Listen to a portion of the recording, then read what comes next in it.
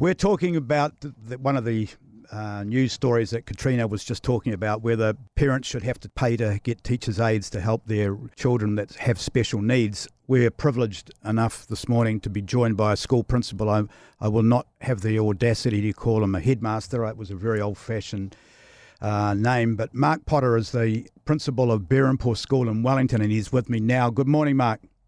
Good morning, Nick. What issues do you see that is going on with this teacher aid story? Well, the biggest issue that we know is actually happening across the country is there just isn't enough teacher aid resourcing for schools. So you often find situations where a parent's told that the ministry isn't able to provide support for a child. So parents are often left thinking, well, what can we do to help our own child out?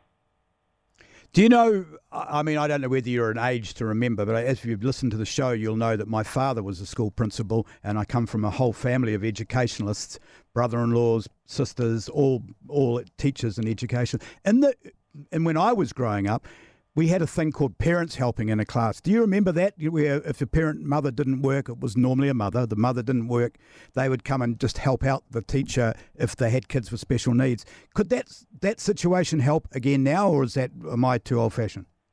There is something to that, and I do recall times when I had parent helpers in my own schools. We even get, believe it or not, retired helpers, people who have retired but would love to contribute. So people do contribute in a variety of ways to schools and still do. But you definitely don't get the same a number of parents who have the time to contribute like they once did.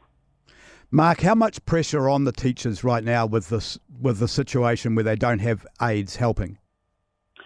Well, everywhere you go, any group of teachers and principals you get together, the majority of people in that room are experiencing the difficulty. They don't have enough resourcing.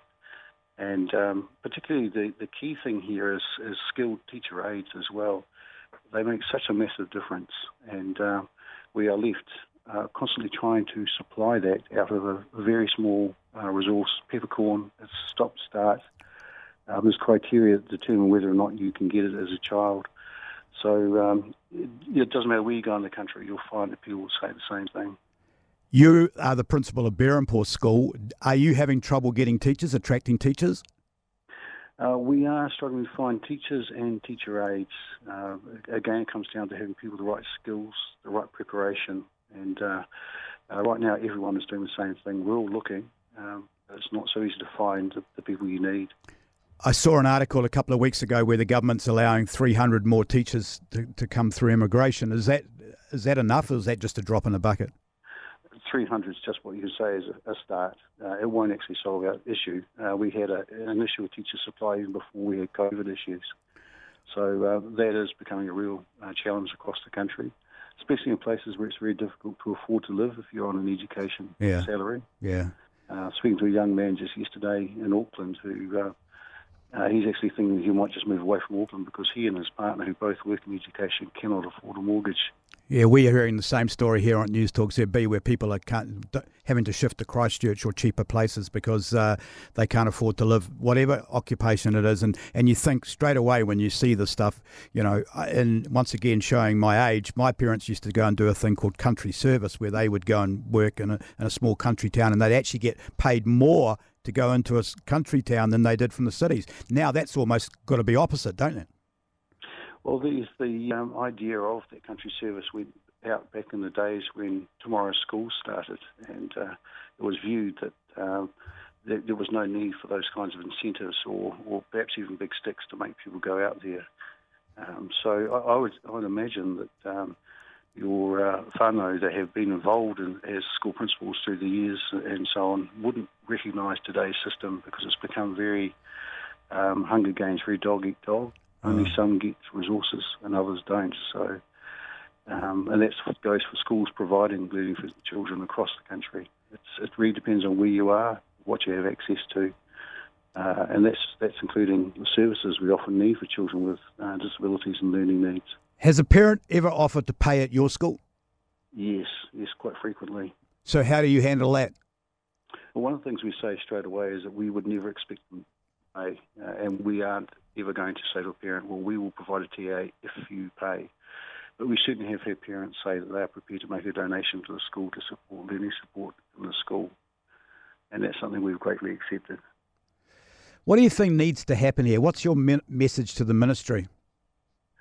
Well, I think the message to the ministry is that there's been a very good report released recently called Puaotanga, an independent review that went through all these resourcing issues and gave some very strong but very good recommendations. One of those is that there needs to be teacher aides in every classroom. That will make a big difference to what teachers can do today with the increased expectations they have to also meet the needs of the diverse learning needs of the children.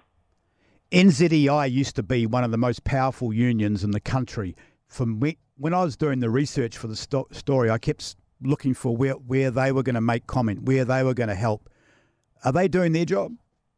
Oh, absolutely. NZEI Te Reo is very, very committed and very active in this area. So it actually commissioned the independent review, Wellington I just mentioned. And currently there's a campaign called Ngaro Kaha, which is all in for tamariki. It's to bring together everybody in the education sector, parents, educators, hopefully the ministry, to make things better for children. It's an area of work that the NZEI Te Reo is one of the only ones doing that. And there's all these other players out there in the disability community themselves, like IHC and CCS and so on, that have also been fighting a long struggle with this. There's a human rights complaint that's been in play for about 12 years and finally been given the go-ahead to be allowed to be heard through the Human Rights Commission. So these are all things that there's a variety of players trying to get to go, but you're talking decades of effort because successive governments just haven't gone into this space. Kids' education will suffer, Mark. How desperate is the situation? Sorry, can you repeat that again? So I'm saying that kids' education is going to suffer. You know, how desperate is the situation? Well, children's education has been suffering for a long time. There have been many children that just needed additional support. They haven't been able to get it. And we just can't afford to keep that going. And what we do know is there's an increasing number of children in need of these kinds of support programs and support needs. How important are teachers' aides into the whole factor of education? We've talked about, every time we have a caller online, they'll talk about the education system has to improve. How can getting more teachers' aides into the education system help that? Well, by increasing the number of teacher aides in the system, it's going to greatly enhance the capability of classroom teachers to provide the education programs that they need to do. I've got some absolutely stupendous people as teacher aides in my school, and they have a skill set that the teacher isn't able to deploy at times. And also they have that capacity to focus on a child individually and give them what they need, which is different from the other children around them. That's quite crucial. What we do find is the more you give that child chances to succeed, the better chances they have to make their own way in life later on. If we don't do it early enough, and teacher aides are absolutely critical in this, then those children will become struggling adults, and we just can't afford to do that. Mark, I'll give you my take on it. It's all about the love. I think the teachers' aides, I mean, there's some fabulous teachers out there. My grandchildren are both getting unbelievable education through the public system, and they've both got, it almost brings me to tears of how good their educators are.